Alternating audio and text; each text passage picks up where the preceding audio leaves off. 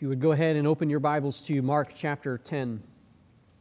We have been walking through this marvelous gospel chapter by chapter, verse by verse, seeing the unfolding ministry of Jesus Christ. And we find ourselves in Mark chapter 10 today. Before we begin into much of that, I just want us to reflect upon a question for a moment. What is it that makes a leader easy to follow? Not all leaders are easy to follow, right? We know this. There are other individuals that perhaps we have had to work for them, or we've observed them, or had to interact with them at different levels, and just they are not the easiest individuals to follow. They are not the easiest individuals to listen to their instruction and to follow after whatever it is that they are seeking to direct you to do. I've certainly had my fair share of supervisors who just weren't super. That's an excellent way to put it. Yeah, they weren't the greatest at getting people to accomplish the task that needed to be accomplished. And there are many leaders who would love nothing more to answer the question, what is it that makes a leader easy to follow? How can I get more individuals to follow me to do what I'm trying to direct them to do? And so there's a whole host of leadership literature that has been written to try to answer this question, what makes a leader easy to follow? A quick Google search on the question what makes a leader easy to follow? It yields a multitude of results, and there are a whole host of blog posts and even entire books that have been written answering this very question. And so we find lists about, well, this is how you are to interact with your subordinates. So, well, you need to have a sense of humor. You need to be willing to incorporate other people's ideas and a whole host of different things. And I came across a book titled The Easy to Follow Leader. So there are lots of resources trying to teach people on how to be a leader that is easy to follow, and so that you can accomplish whatever it is you're trying to accomplish, how you can gain your followership. But as I was perusing the different lists, as I was looking through the different things that people were suggesting, different ideas that were being presented, something that I found to be missing from the list is the concept of humility. See, many of these lists had to do with, this is how you interact with people. This is how you try to get people to do what you want them to do. And I look at it, it almost felt manipulative in a way. Well, you just got to pull these strings, you just got to word things in this way, and then people will begin to follow you. What was missing was character traits. Humility, kindness. Jesus has different words for us. As we think about the different ways that the world tries to gain followers, the different ways that the world tries to get people to do what they want them to do, Jesus has another approach. And it flows out of humility. In our text today, we're going to see what it looks like to follow Jesus, and he's going to, again, we've been walking through the last few chapters and seeing the way that Jesus has been predicting his death, anticipating the suffering that he is going to endure. And every time he comes around to teaching the disciples about his death and about his suffering, there's a misunderstanding on the disciples' part, and even just arrogance on behalf of the disciples as they are arguing about who is the greatest among them. And we see another cycle of that continue on within this text as Jesus is going to predict his death once again. And then James and John are going to make what may be the most audacious request that could be made to our Lord in this context. We are in Mark chapter 10, beginning with verse 32, and let's read this together. Mark writes, "And they were on the road going up to Jerusalem, and Jesus was walking ahead of them. And they were amazed, and those who followed were afraid. And taking the 12 again, he began to tell them what was to happen to him, saying, 'See, we are going up to Jerusalem, and the Son of Man will be delivered over to the chief priests and the scribes, and they will condemn him to death and deliver him over to the Gentiles. And they will mock him and spit on him and flog him and kill him.'" and after 3 days he will rise." And James and John, the sons of Zebedee, came to him and said to him, "Teacher, we want you to do for us whatever we ask of you." And he said to them, "What do you want me to do for you?" And they said to him, "Grant us to sit, one at your right hand and one at your left, in your glory." Jesus said to them, "You do not know what you are asking.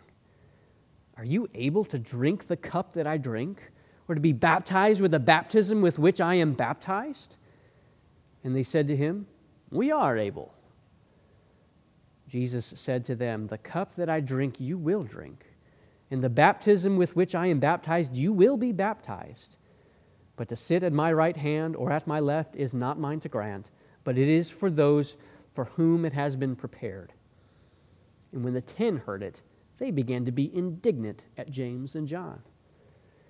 Jesus called them to him, and he said to them, "You know that those who are considered rulers of the Gentiles lord it over them, and their great ones exercise authority over them. But it shall not be so among you. But whoever will be great among you must be your servant, and whoever would be first among you must be slave of all. For even the Son of Man came not to be served, but to serve, and to give his life a ransom for many." Lord, I once again just ask that you would guide our time together today. Help us to learn from this text today. Pray this in Christ's name. Amen. Well, here we have Jesus on the road, and the first thing I want us to notice from this text is the scene in which these events take place. First thing we see is that they are on the road, they're traveling. Verse 32 says that they were on the road going up to Jerusalem. See, verse 32 is going to provide for us the necessary backdrop, the background information that helps us understand a little bit of the conversation that is going to take place between Jesus and his disciples. So notice where they're going. They are going to Jerusalem. This is the destination that is in view. Jesus has taught them that this is the direction that they are going to go. He has taught them what awaits them in Jerusalem. And now they are on that road, and they are traveling to that destination. They're definitively moving to Jerusalem.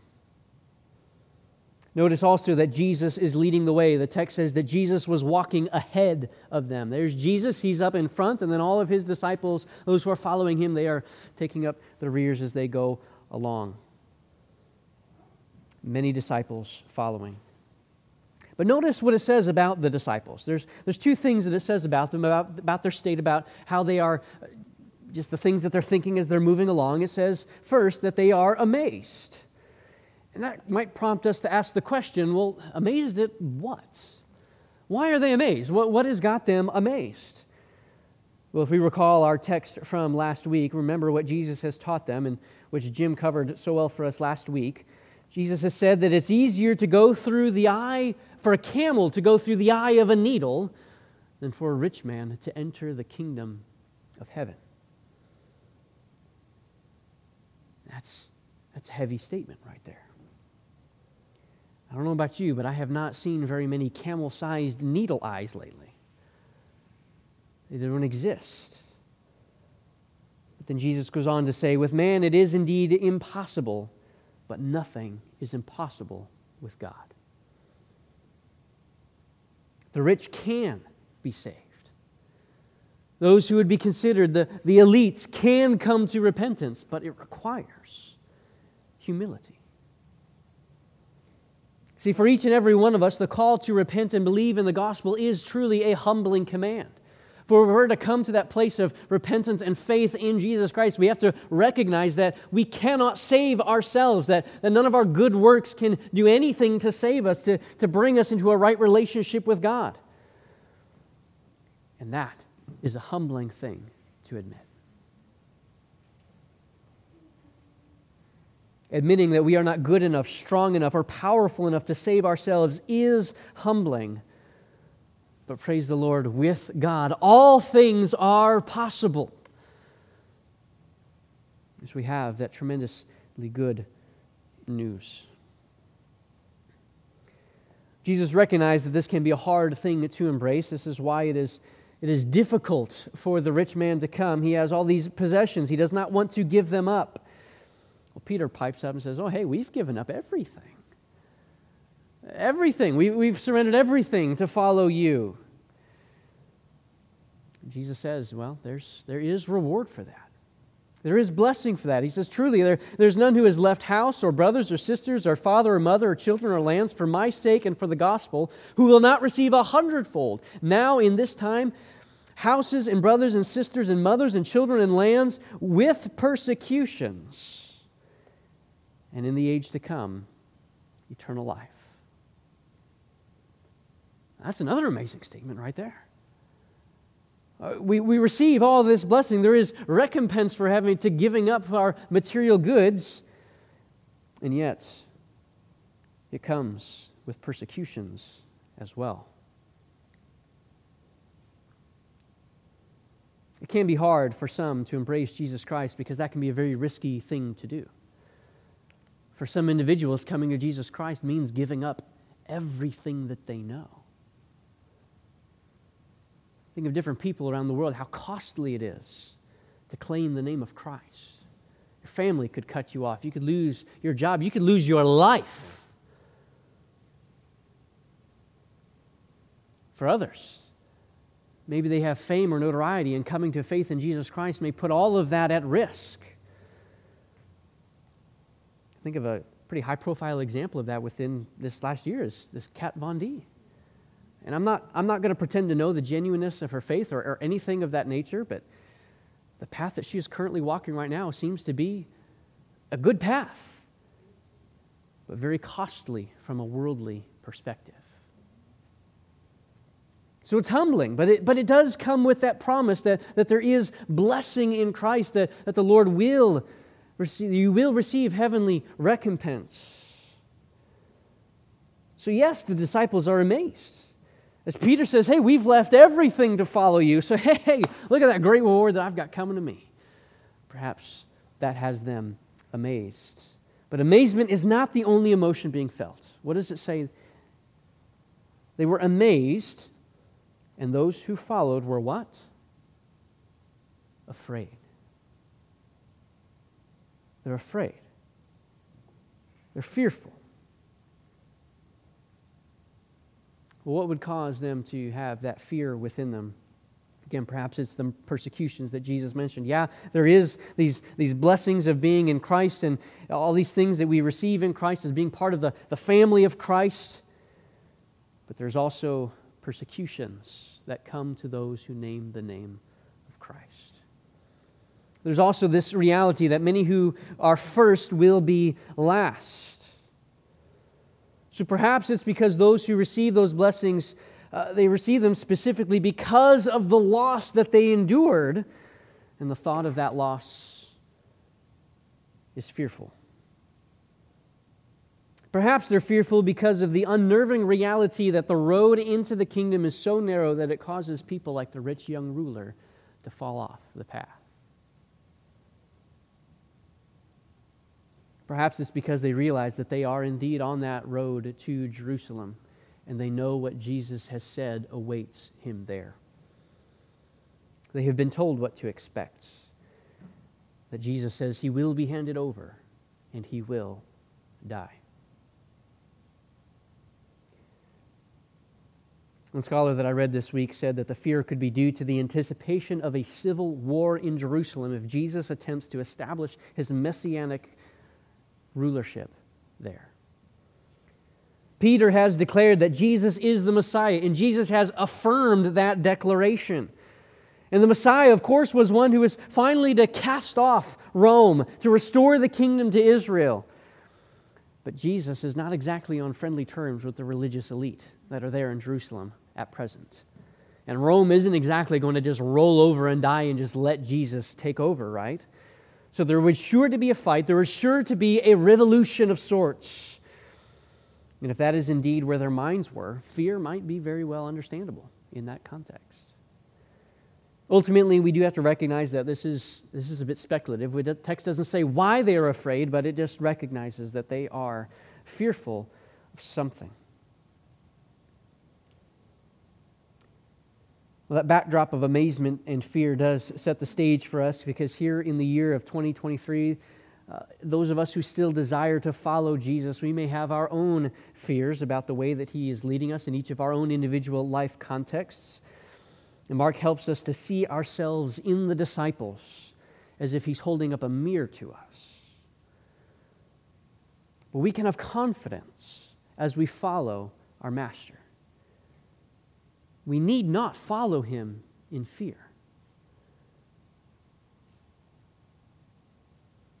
We need not follow Him in fear, because we are following the one who knows the way. We are following the one who knows the way. Jesus takes the 12 aside. He says to them in the end of verse 32 and then going into 33, taking the 12 aside to begin to tell them what's going to happen to Him. We are going up to Jerusalem.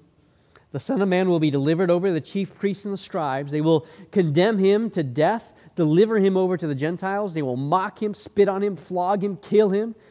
And after 3 days, He will rise. Tells them, behold, we are going up to Jerusalem. Jesus has His sights set on a destination. He knows where He is going. And all throughout this gospel, we have seen that Jesus, all along the way, He has been in control of His own ministry.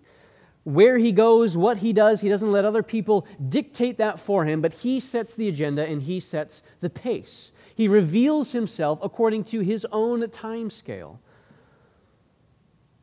and removes Himself from situations when it is not yet the time for Him to be fully revealed. Jesus knows where He's going. Jesus knows why He is going. The Son of Man will be delivered. They will condemn Him to death. They will mock Him. They will kill Him. Jesus has His sights set on His mission, and nothing will deter Him from it.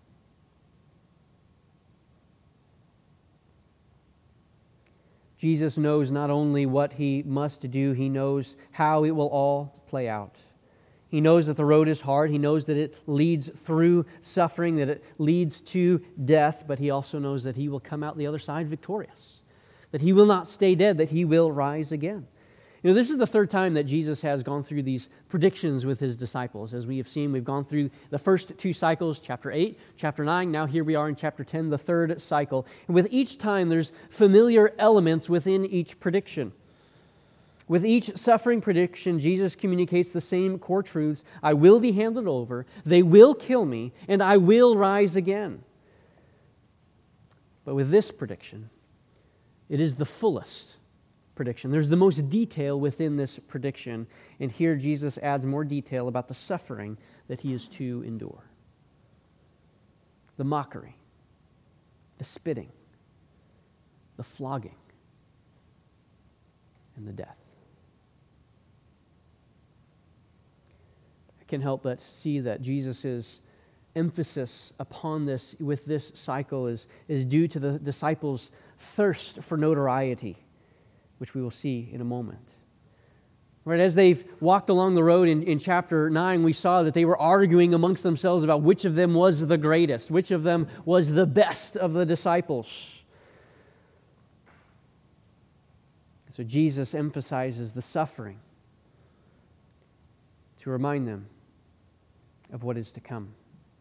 They're headed to Jerusalem, and it's not going to be pretty. Though the crowds will initially welcome Him, right? They're going to welcome Him in, Hosanna, Hosanna to the King, the Son of David. But there will be no coronation. There will be no revolution. There will only be suffering and death for the Messiah. But even as He predicts that death, He does give them that hope once again. 3 days later, I will rise from the dead. This is the way. This is what must happen. This is what Isaiah foretold. This is what God has designed. So Jesus, being in complete control of His mission, He lays out for the disciples to prepare them for that road. a road that he expects his followers to be willing to follow. Of course, not in the same way, right? Jesus isn't expecting everyone to die on a cross as a substitutionary sacrifice. That's not what lies on the pathway for his disciples. But there is the pathway of suffering that those who follow must be prepared to suffer. But in that suffering, we do take comfort in knowing that Jesus knows the way. That none of this does not take him by surprise, that he carries on knowing exactly the way. Few things in life are more frustrating than following someone who doesn't know where they're going. I can think of one time I was driving trying to get to a certain destination in downtown Kansas City. And I had been to this destination before, and I thought I knew the way, and off I went. I was going along, and I took a wrong turn somewhere along the way and found myself completely lost. I had no idea how to get to where I need to go. That alone is a little bit concerning. Now, and I say all this, this is in the days before we had GPS on our phones. Right? This is before smartphones and all that, so it's not like I just look up the directions. No, you don't know where you are. So there's no GPS, there's no way to guide. To make matters worse, I had someone following me whom I had told, oh yeah, I know the way. You can follow me. You can come along. Yeah, we'll get there. And so we were trying to go to this event, and not only was I not knowing the way, but I was misleading others in a direction unintentionally. We got there. We eventually got there. I don't remember exactly how we all figured that out, but we eventually got there. But it certainly was not anything that I did to eventually accomplish the goal. But I got us lost. I thought I knew the way, but I didn't. I did not know the way. And we take comfort in knowing that this is not how it is for Jesus Christ. Jesus is not some blind, overly self-confident leader who's just making things up as you go along, just fake it till you make it type of thing. No, Jesus knows exactly what he needs to accomplish. He knows exactly where the road to Jerusalem leads, and he presses on into that because he has a mission, and he leads in that way. He knows the way because he made the way. We do not have to be fearful as his followers were, but rather we can be confident because Jesus is a trustworthy leader who knows the way. And that was true then for the disciples in that context. That's true today for us here. He leads us, and he knows the way. His way is the way of self-sacrifice, and his way is the way of humility. We follow the one who knows the way. We follow the one whose way is humility. What follows in this text is, again, on the face, just one of the oddest interactions between the disciples and Jesus, right? Jesus has just said, okay, everybody, I'm going to die. This is what's coming. This is where we're going. And it's at that moment James and John decided to speak up and make this audacious request. Teacher, we want us to do for you whatever we ask of you. Right? They didn't just come out and make the request at first. Right? First they say, Lord, just whatever we ask, and we want you to promise that you'll say yes. Sorry. Okay, well, what do you want? Right? Jesus wants to know, all right, what's the request here? What do you want me to do? Grant us to sit, one at your right hand and one at your left, in your glory. What a request. What a thing to ask of the King of Kings and Lord of Lords. Lord, we want to be your right-hand men in your kingdom. Again, that seems like an out-of-place request in the context of death, right? But if James and John are sensing the moment here, they're sensing what they're anticipating is going to come in Jerusalem, they're still thinking of the setting up of the Messianic kingdom. That's still where their minds are. That's still what they're anticipating. So within that context, that makes sense for why they're asking this in this context. Yeah, he's talked about his death, but he also spoke of the resurrection. And surely after the resurrection, the kingdom's going to be here. His glory will be here. And that's our opportunity. That's where we want to be. At your right hand and at your left, ruling with you over your new Messianic kingdom. In so many ways, this is a foolish request. Think of the arrogance, the hubris of that request. And Jesus reveals the folly of that self-seeking self-exaltation. The folly of self-exaltation. Jesus challenges them. He says to them, you do not know what you're asking. You don't know what that entails. You do not know what you're asking. Are you able to drink this cup that I drink, or be baptized with the baptism with which I am baptized? He gives us two word pictures to speak of what he's going to endure. He used the word of a cup that he drinks. He's used that language again in the Garden of Gethsemane. Lord, if it's your will, pass this cup from me. And if you read throughout Scriptures, more often than not, the concept of a cup or overflowing cup speaks of the judgment and the wrath of God that is to be poured out.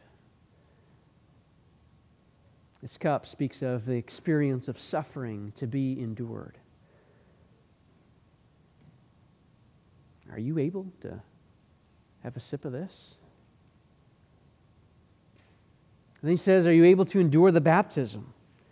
Of course, he's not talking about, John's literal water baptism, right? He's talking of something else. That word to baptize means to immerse, to dip, to plunge. There are places where this word is used to speak of an overwhelming or being swamped by misfortune or sorrow. We don't use the word baptize in that context, but we can use that concept. Lord, I feel like I'm drowning in grief. Right? We're just completely immersed in it. Jesus says, I'm about to be plunged into something that you can't even fathom what I'm about to go through. You really want a part of this? You think you can handle that too? Can you endure that? And they say, oh yeah, sign us up. We're able to do that. We're able to take that on. Which only further underscores that they really do not know what they're asking for. There's a degree, almost a degree to which you can admire their courage, I guess. Like, oh yeah, they're bold, they're confident, they're courageous. But it's all going to ring rather hollow in a few chapters when they all flee the garden at Jesus' arrest. Where was that enthusiasm for the cup and for that baptism as they all flee? Notice how Jesus responds. Verse 39. The cup that I drink, you will drink. And with the baptism with which I am baptized, you will be baptized. But to sit at my right hand and at my left is not mine to grant, but is for those for whom it has been prepared. Jesus tells them, you actually will suffer like me. You will endure some of this hardship. Of course, they're not going to die on the cross in a substitutionary way for the sins of the world. That's not in view, but they are going to suffer great hardship on account of the name of Jesus Christ. If we were to fast forward several years, we would find James. He's going to be killed by King Herod. We read about that in Acts chapter 12. John is going to be exiled to Patmos, serving as slave labor, but according to church tradition, that was only after they attempted to boil him alive, and he came out unscathed. So yeah, these guys are going to suffer. They are going to endure hardship for the sake of the gospel of Jesus Christ. They are going to drink that cup and be baptized with that baptism. But even so, this request is still out of line. This is not something that they can just ask for.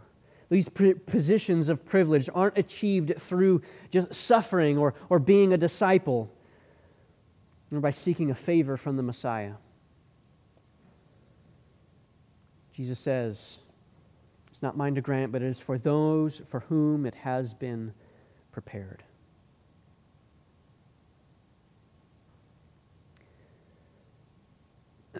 Notice the other disciples, their response. Verse 41. When the 10 heard it, they began to be indignant at James and John. Indignation. Two possible reasons why they could be upset at James and John. They could have a righteous indignation. And can you believe those guys? They had the audacity to go ask Jesus for this. What an arrogant thing to do. It's not right for them to do that. It's not right to make those kinds of requests. And perhaps they could have had a righteous indignation. It's possible they could have had a jealous indignation. I can't believe they had the guts to ask Jesus that. That's the position that I wanted. That should be me asking for that in there. But they beat me to it. A jealous indignation. Though Mark doesn't tell us directly what's the case, I think we can infer from the context based on Jesus' response, and also based on the track record of the disciples. Right, we've seen the disciples already arguing about, hey, which of us is the greatest. Right? They're already jockeying for position. They're already trying to one-up one another and try to say that, yes, we have these positions of privilege. So I do believe they were upset, not because they recognized that this request was inherently sinful or inappropriate for them to ask, but because James and John had beaten them to the punch. They wanted those positions of privilege. They wanted to be Jesus' right-hand men. And so they are upset with James and John because they got the jump on them. So this is where Jesus brings them in for another lesson. Self-exaltation is worldly. Look at how he responds in verse 42. Jesus called to them and he said to them, "You know that those who are considered rulers of the Gentiles lord it over them, and their great ones exercise authority over them. But it shall not be so among you." Jesus says this whole position-seeking thing, this whole thing where you're trying to jockey your way into position, trying to maneuver and try to get your agenda going in the way that you want it to go, that's what the pagans do. That's what the world does. That is not for those who follow Jesus Christ. That is not the way of the Messiah. That is not how you are to act. But it's so natural for us, isn't it? This morning we're studying the book of 3rd John in our Sunday school hour. Diotrephes. He loves to have the first place. He loves to have preeminence. He wants that position of influence and authority.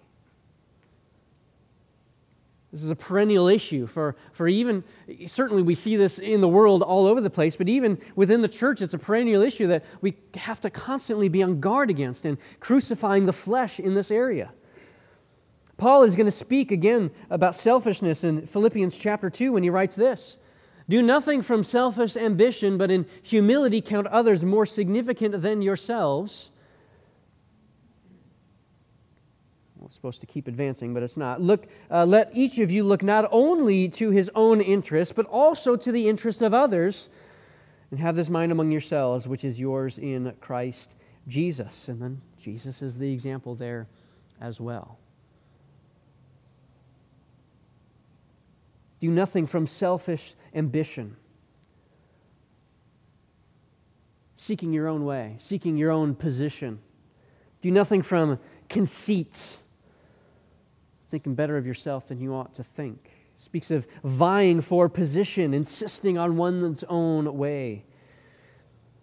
And James is going to contrast this idea, this concept of having this selfish ambition. He's going to contrast that with wisdom from above in James chapter 3. But if you have bitter jealousy and selfish ambition in your hearts, do not boast and be false to the truth.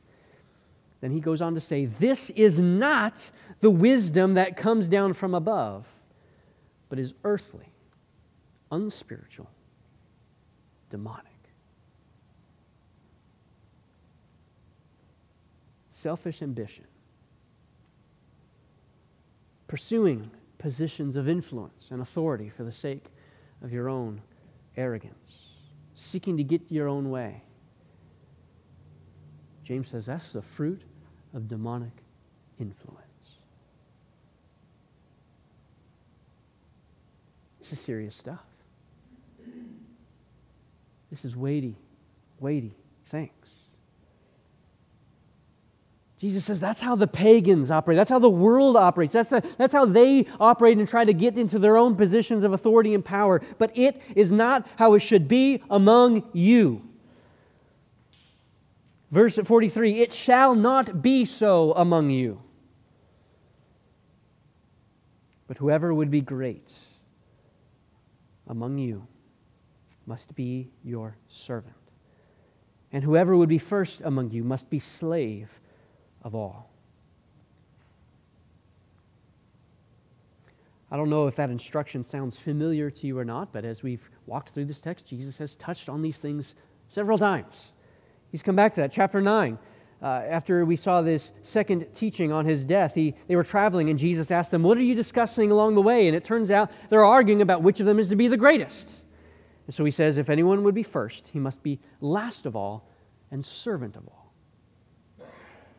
And again, last week, as we came to that conclusion of the passage, the teaching about the rich young ruler and the information there, verse 31 says, but many who are first will be last, and the last first.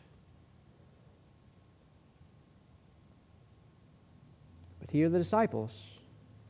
Here they are, still seeking their own agendas, still seeking to establish themselves in their own positions of privilege and power and authority. Jesus says, you want to be great? You want to be great in the kingdom? You want a position of privilege at my right hand? Go to the back of the line. Get your serving clothes on. Get your hands dirty. Scrub those toilets. All right? Carry the load. Be the servant of all and the slave of all.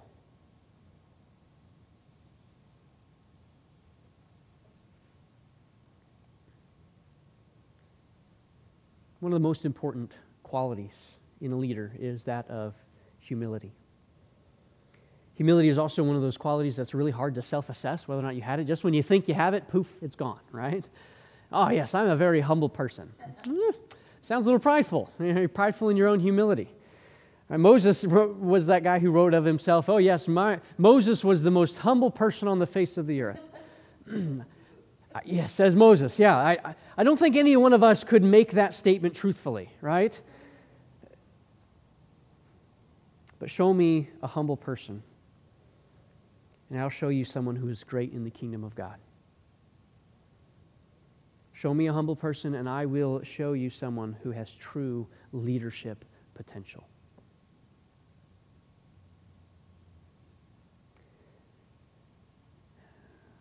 There's a great lack of humility in the world today. Great lack of humility in the world. For some reason, a few months ago, I decided to try to be a little more active on X, the platform formerly known as Twitter. And what I found there, I had not been active on there for a while, and then I got back on there, and I just was completely shocked at the way some Christian leaders were interacting with others on that platform.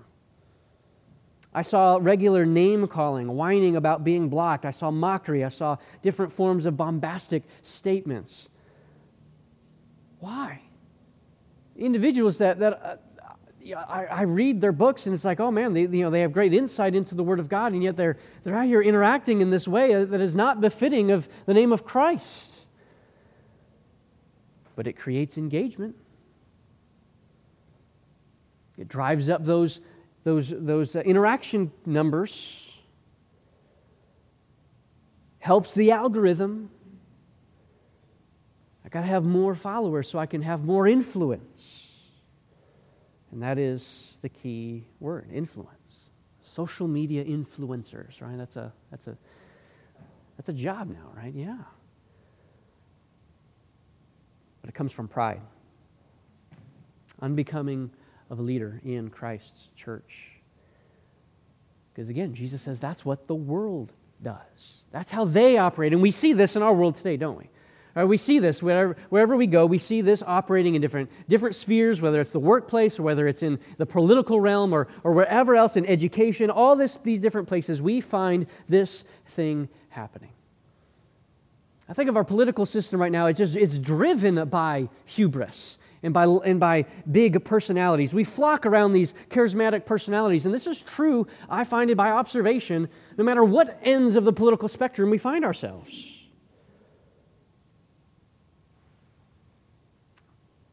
We need to pray that the Lord would grant us humble and morally upright and biblically wise leaders.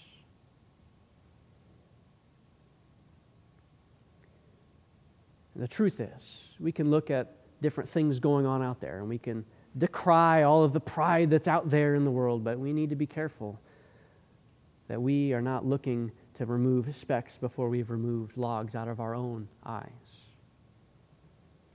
We need to take careful, hard-long looks in the mirror at our own pride in our own lives. How the world functions is not how Christ's disciples are to function. We are not to pursue seeking our own positions, trying to self-promote ourselves and to put ourselves into positions of influence and positions. No, but we are to serve others. Jesus calls us to follow the way of service. Follow the one whose way is service. Whoever would be great must be your servant. Whoever would be first must be slave of all. And then we get to verse 45. For even the Son of Man came not to be served, but to serve, and to give his life as a ransom for many. Jesus provides them with himself as the prime example of what this looks like to live this out within our lives. Jesus is not out here, he's not one of these teachers that says, do what I say and not what I do, right? He's not out there with that kind of mentality. He is leading by example. He isn't instructing us to do something that he has been unwilling to do himself. No, he has been the servant of all. Not even the Son of Man. Not even Jesus Christ, not even the Messiah, the only one who could have ever rightfully laid claim to the throne, the only one who could have ever rightly said, "This is mine, I deserve this," and been 100% correct. The only one who genuinely has an inherent right to rule. Not even the Son of Man, not even the Messiah himself came to be served, but rather to serve.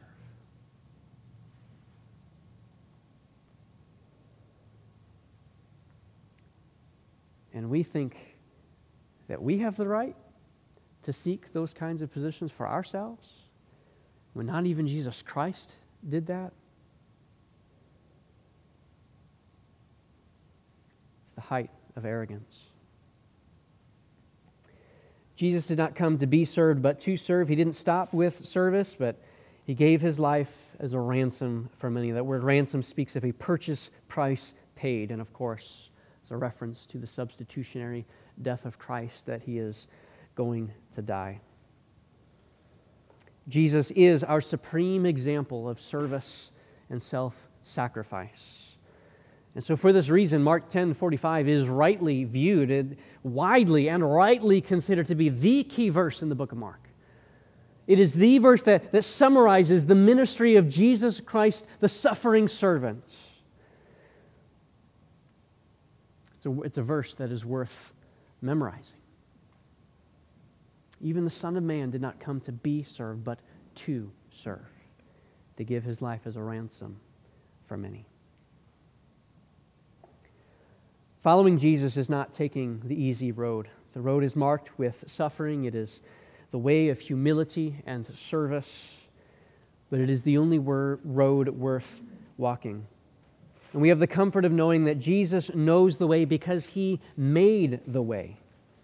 We have the comfort of knowing that we do not walk alone. And we have the comfort of knowing that we follow a Savior who has gone on before us and is led by example in the very things that he instructs us to be and do. So I close with the words from Hebrews chapter 12. Therefore, since we are surrounded by so great a cloud of witnesses, let us also lay aside every weight and every sin which clings so closely, And let us run with endurance the race that is set before us, looking to Jesus, the founder and the perfecter of our faith, who, for the joy that was set before him, endured the cross, despising the shame, and is seated at the right hand of the throne of God. Consider him who endured from sinners such hostility against himself, so that you may not grow weary or faint-hearted. Father, I thank you so much for this passage, for this text. Thank you so much for the example of Jesus Christ. Lord, I do pray against pride in each and every one of our hearts. Lord, I pray that we would not be seeking to maneuver ourselves into positions of influence or authority, or seeking, Lord, to lord over others. Lord, may we all seek the way of service and self-sacrifice. Lord, I thank you that Jesus gives us this example of himself as he goes to the cross, as he goes to die in our place. Thank you, Lord, that Jesus did not stay dead, but he rose again from the dead. Lord, I thank you that it is through Jesus Christ and the Spirit that you give that we can follow Christ faithfully, that we can live in such a way that honors and glorifies Christ, that follows these instructions and this example that he has given us. Lord, I pray that we would all pursue service to one another for the sake of the gospel of Christ and for the sake of glorifying you. I pray all of this in the name of Christ.